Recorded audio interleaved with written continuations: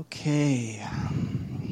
My sermon has a first name. It's OSCAR. My sermon has a second name. It's MAYER. Just kidding. So if you want to experience happiness today, go home after this. This isn't going to help. No, just kidding. Go home after this and go into YouTube and type in Oscar Mayer 1984. And you will experience happiness. But joy is something that goes deeper, doesn't it? Today our sermon is called Joy for the Barren. God in unexpected people. I mentioned last week while I was hosting that I often find myself wondering if God has this deep sense of irony. I know he has a sense of irony, but how deep is it? This is the week for joy, and I'm preaching. And for me, that's funny, because for the past 4 years, I've struggled with joy. I lost my career to various issues of disability and mental instability. I've often felt hopeless these past 4 years and angry, joyless at times, for much of the time. And here I am about to preach to you about joy. This is exactly how God works.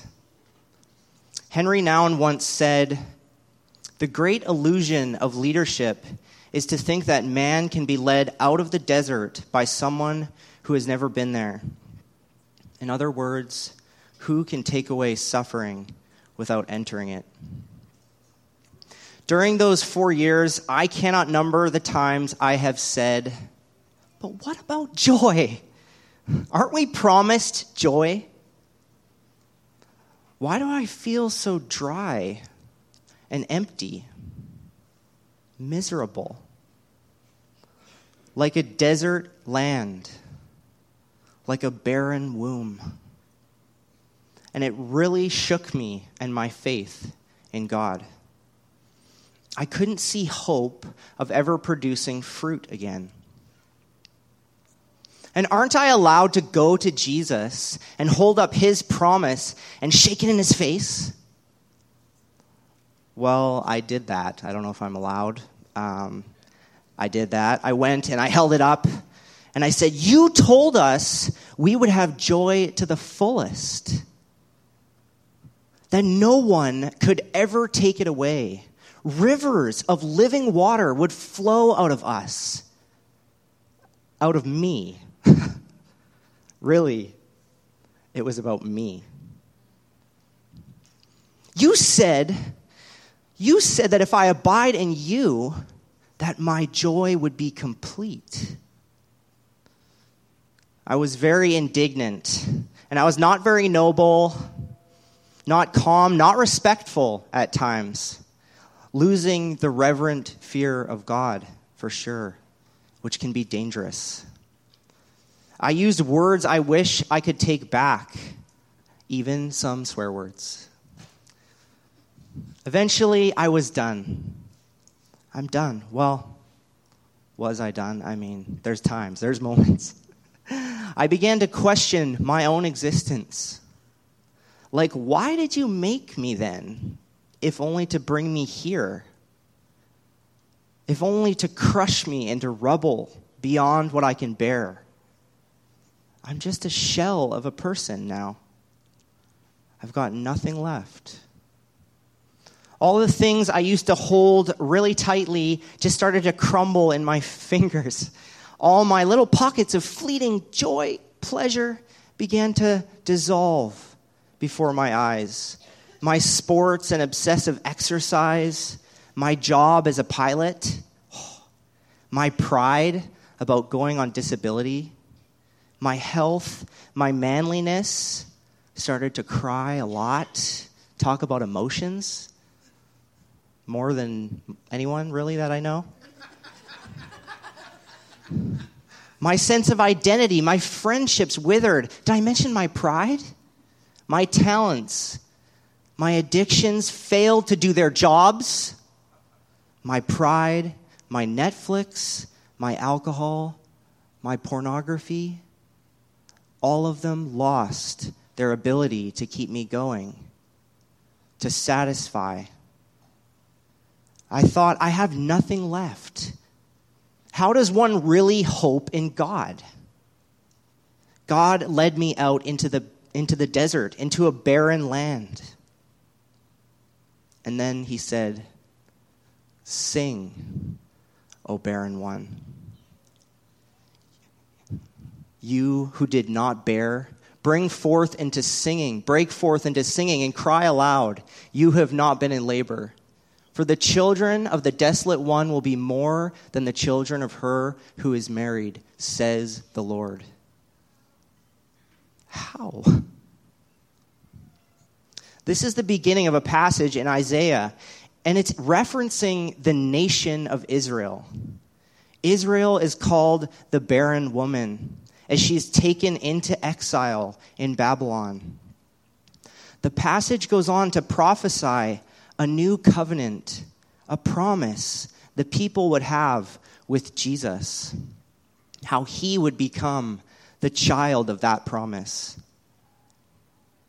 And it would be given to a barren nation. Now, I was very undignified in how I suffered. I was embarrassed about it, and then I would rage again. And then I was embarrassed about it, and then I would rage again. But eventually, I did begin to calm. At the end of myself, when I reach that point, when I submit, he gives me peace. And years passed. And there are still moments, but the years passed. I may be young still, but I'm learning to wait. I have learned how much I have to learn. Wait for the Lord. Be courageous, and let your heart be strong. Wait for the Lord. And in those days and weeks of waiting, I read and reread those passages where Jesus says to abide in him, that we might have his joy. And it struck me. It's his joy that we want, isn't it? Not our joy. Not my joy. My joy is for earthly things, pleasures, escapes from reality, which if they are worshipped as an end in themselves, they become disconnected, and I become incredibly alone. They implode on themselves. My joys may not be wrong in themselves, for God gives good things to those he loves. But if they are disordered, they can become ultimate, and they can take God's place. Do you know what he says in those passages that I never wanted to see? Jesus says in the upper room to his disciples, "Obey my commandments. If you obey, you will have my joy." Joy is a result of obedience. And what was his commandment? To love one another as he loved me. To find God in unexpected people. So out there in the wilderness, I realized I did have one thing: Jesus. I still had him somehow, as though he had come here before me, as though he had suffered this for me. I didn't have anywhere else to turn, so I clung to Jesus. And when I couldn't hang on anymore, he carried me. I took hope in the fact that my story fits the story of the Bible. God uses people who are lowly, who are broken, who are unexpected. He takes us first, not into paradise, but into the barren parts of our stories. The places we would avoid at all costs, that could never contain joy, and with great compassion, gentleness, and mercy, Jesus redeems those stories. Though the weeping may last for the night, joy comes in the morning. Today we are continuing this Advent series, God in the Unexpected, and we're getting closer now to the big event. With each passing day, week, and month, our salvation is nearer now than when we first believed. Something is happening in us and out there in the world. Something is approaching, or should I say someone. His name is God with us, Emmanuel, Jesus, the Prince of Peace. In many ways, he's already here, but we must continue to reorient ourselves to his approach, that he approaches us. He knocks at the door of our hearts. Last week, we heard how there was no room for him at the inn. And so Jesus was born in the barren place. Will we give Jesus access to the barren places inside of us to be born? The thing we call Advent is about the coming of Jesus, that he came here to this earth to call the works of his hand very good, to say we were worth saving. And the Advent is still true because Jesus is still coming. The second coming of Christ is an Advent. At first glance, if I'm inspecting our Advent story, probing it for people just like me, for unexpected people, I can't help but notice the pregnant women, because they're just like me. As we all know, pregnancy is something very hard to hide. It's something common, but it's also miraculous. It's a common, visible miracle. Of course, a woman might be able to hide it for a little while, but by the end, it becomes very difficult indeed, very clear what they are carrying. I just lost my place here. Pregnancy is meant to be a time of profound blessing and gratitude in the midst of uncomfortable change and pain. But sadly, in this fallen world, it can also mean shame and dishonor, depending on how the pregnancy comes to pass and what family or country it happens. The two pregnant women in our Advent story are Mary and Elizabeth, and they are both unexpected people to be pregnant. Let's start with Elizabeth, the woman who becomes the mother of John the Baptist. A woman who becomes a mother. An identity shift. Now, Elizabeth is characterized as an upright woman, a righteous woman who follows the law, but who is also barren and getting on in years. Her husband, Zechariah, was a Levitical priest, and together they represent the law in some ways, preparing the way of the Lord. They were both old, but for some strange reason, against all hope, they still hoped for a child. I use that statement, hoping against all hope, because it's a statement used in the story of Abraham, the father of faith, the father of their faith. God had said to him, "Your descendants will be as many as the stars in the heavens," even though he was old beyond his years, his body as good as dead, and his wife also barren. They too were promised a child. It says Abraham hoped against all hope. and born to him was the child of promise, Isaac, who would become the father of the nation of Israel. So Elizabeth now and her husband Zechariah, they'd continued to pray for a child, even though their hearts were failing, as they watched their bodies do the same. Did you know that the name Zechariah means the Lord remembers? Neither did I, until I Googled it. And lo and behold, the angel of the Lord Gabriel appeared to Zechariah in the holy place of the temple and said, "Do not be afraid, Zechariah. Your prayer has been heard, and your wife Elizabeth will bear you a son, and you shall call his name John." And Gabriel went on to explain the good news that his son would pave the way for the people of God in the power of Elijah.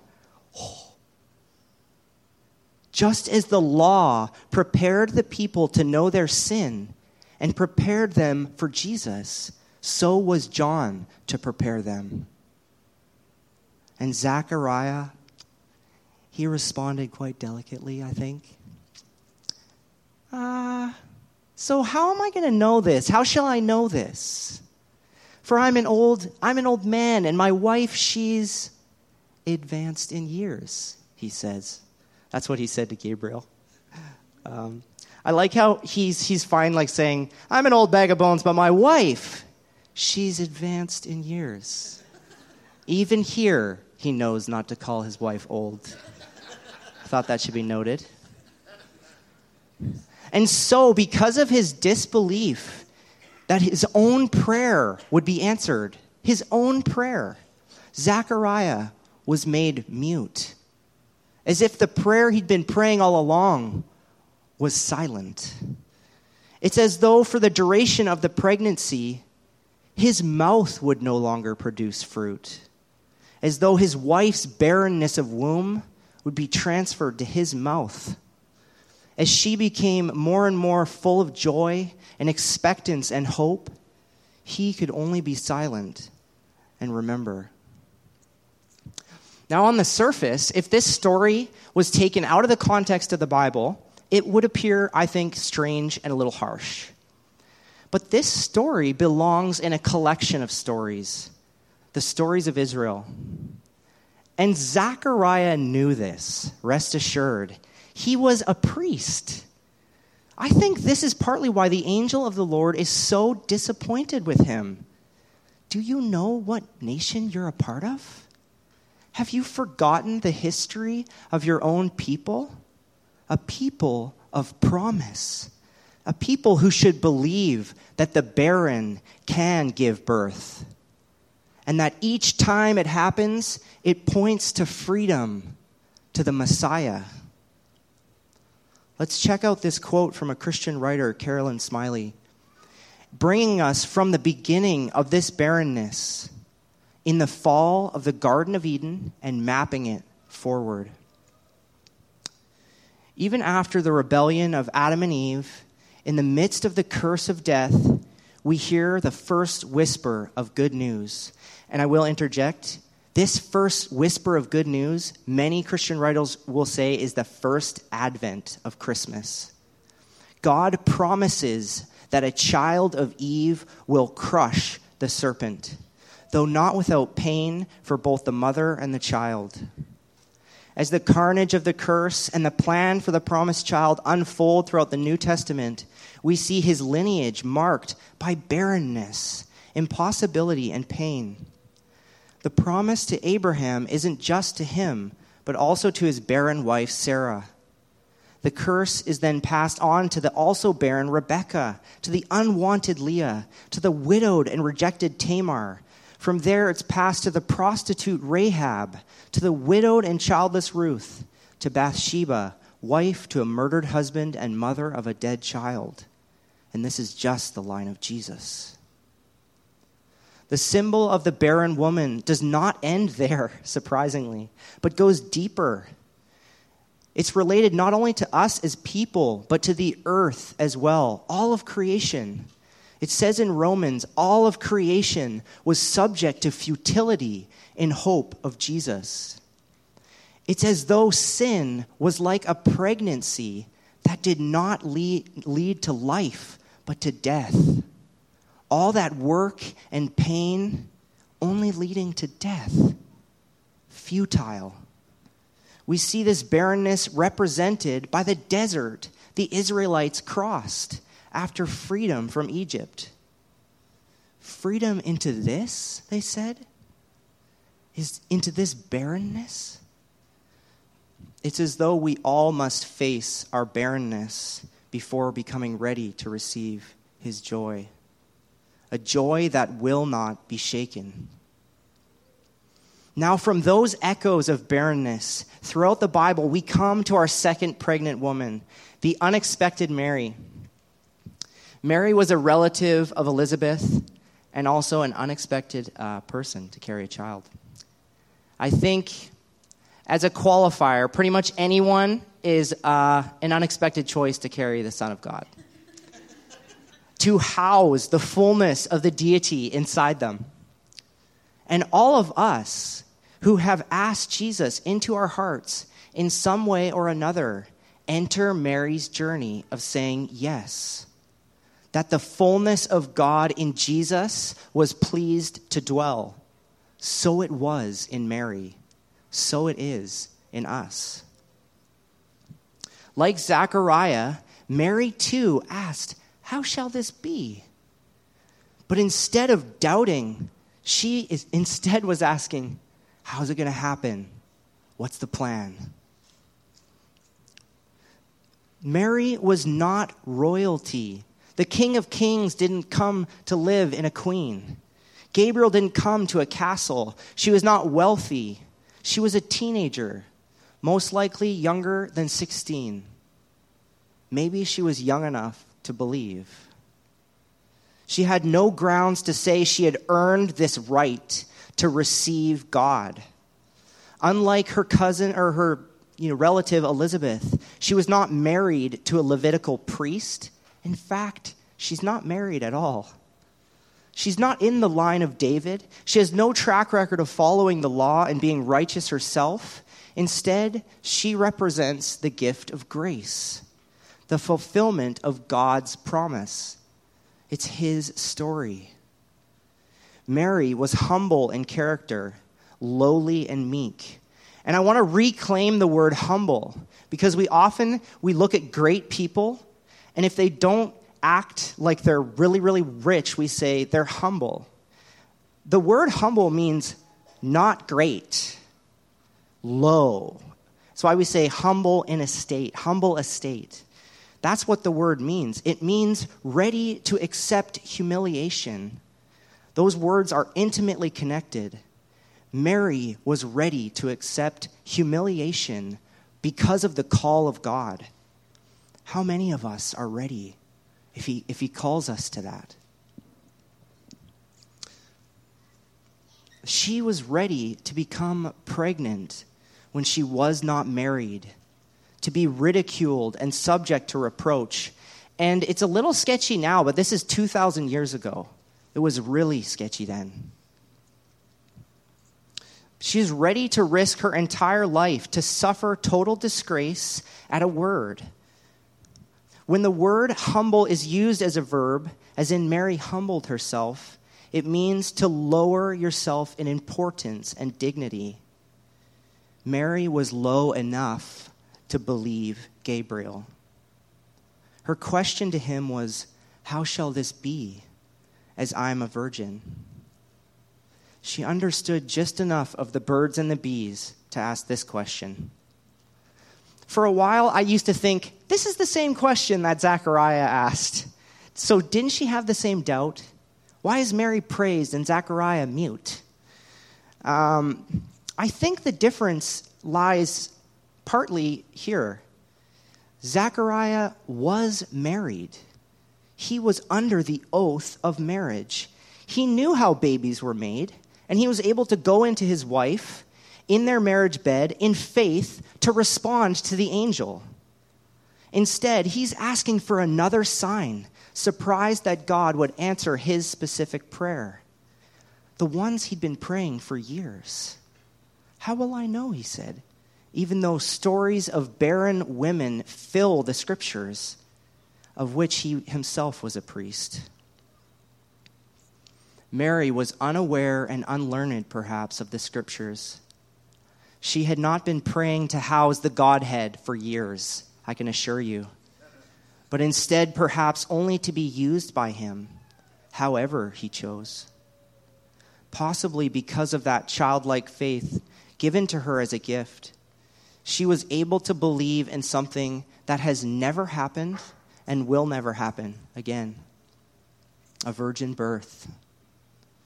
Mary's question was qualitatively different because by asking, "How shall I become pregnant since I'm a virgin?" she's saying, "I know it will come to pass, but how?"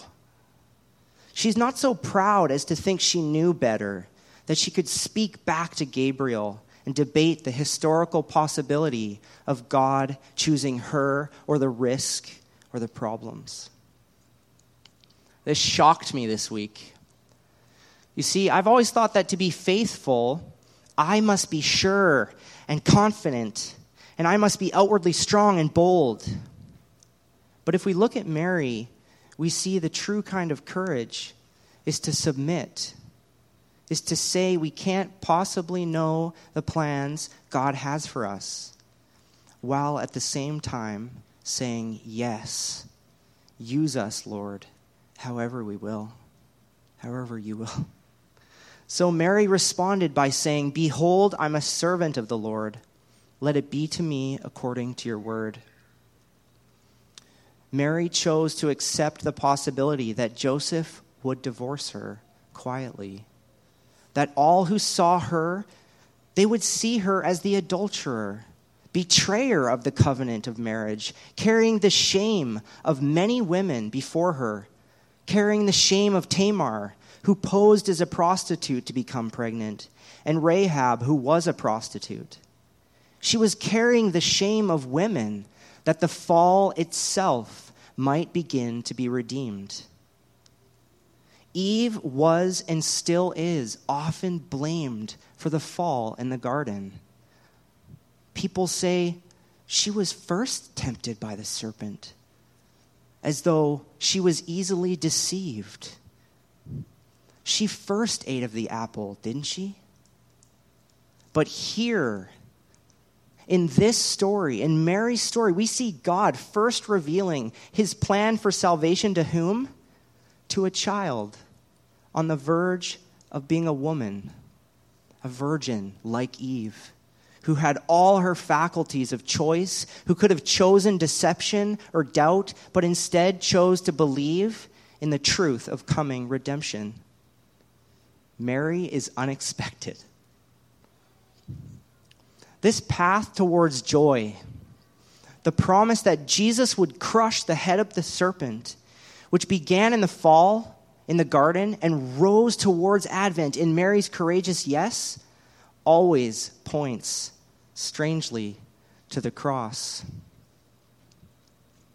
Jesus did not make his own personal happiness his pursuit. If his goal was joy, then it was joy that came through the cross. In Hebrews it says, "For the joy set before him, he endured the cross." The cross is where these two symbols meet.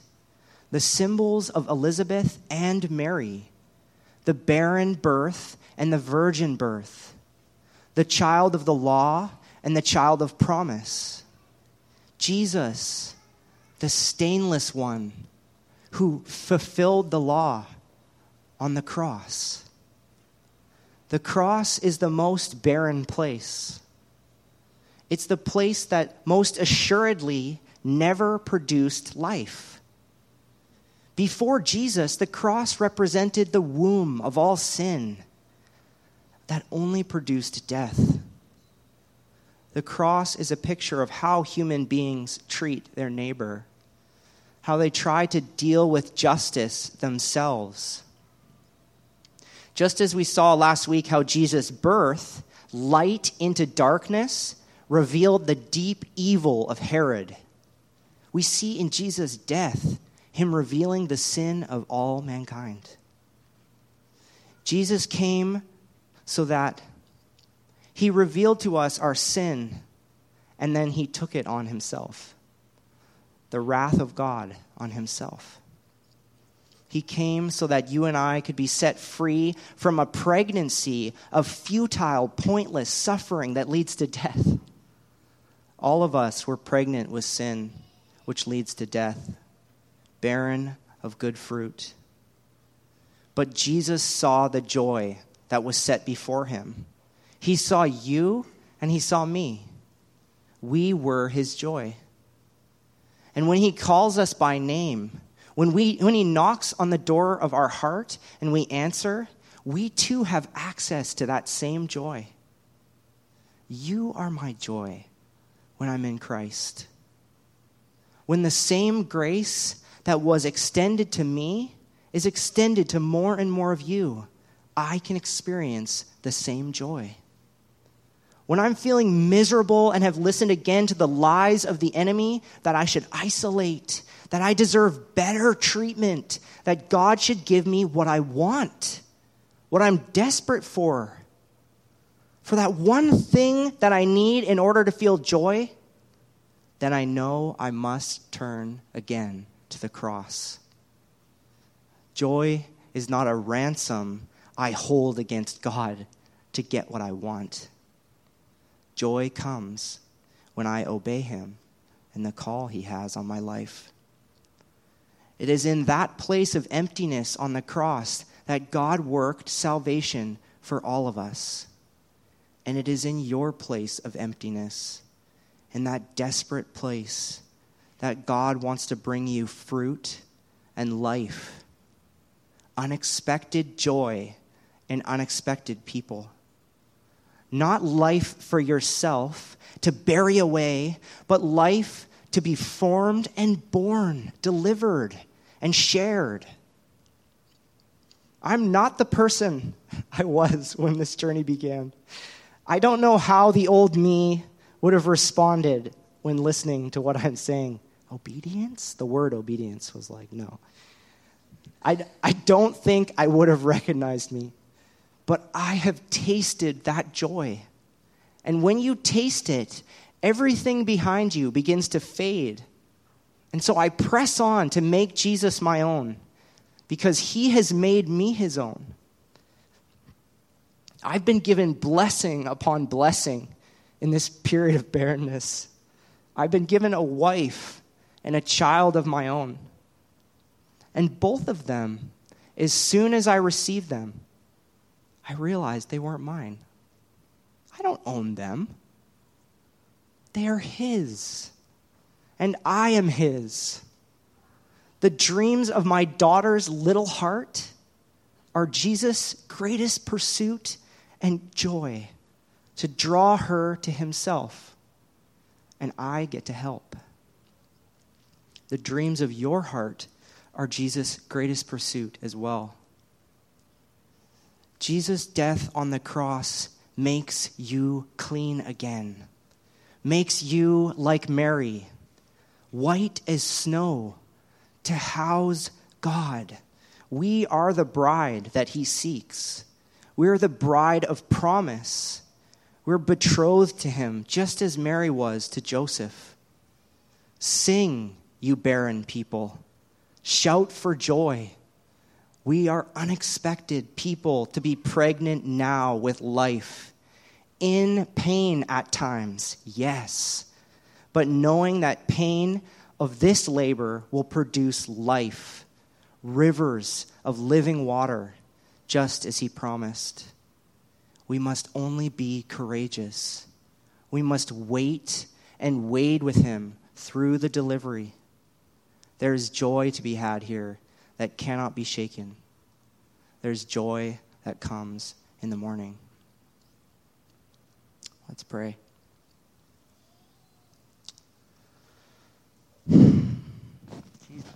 Jesus,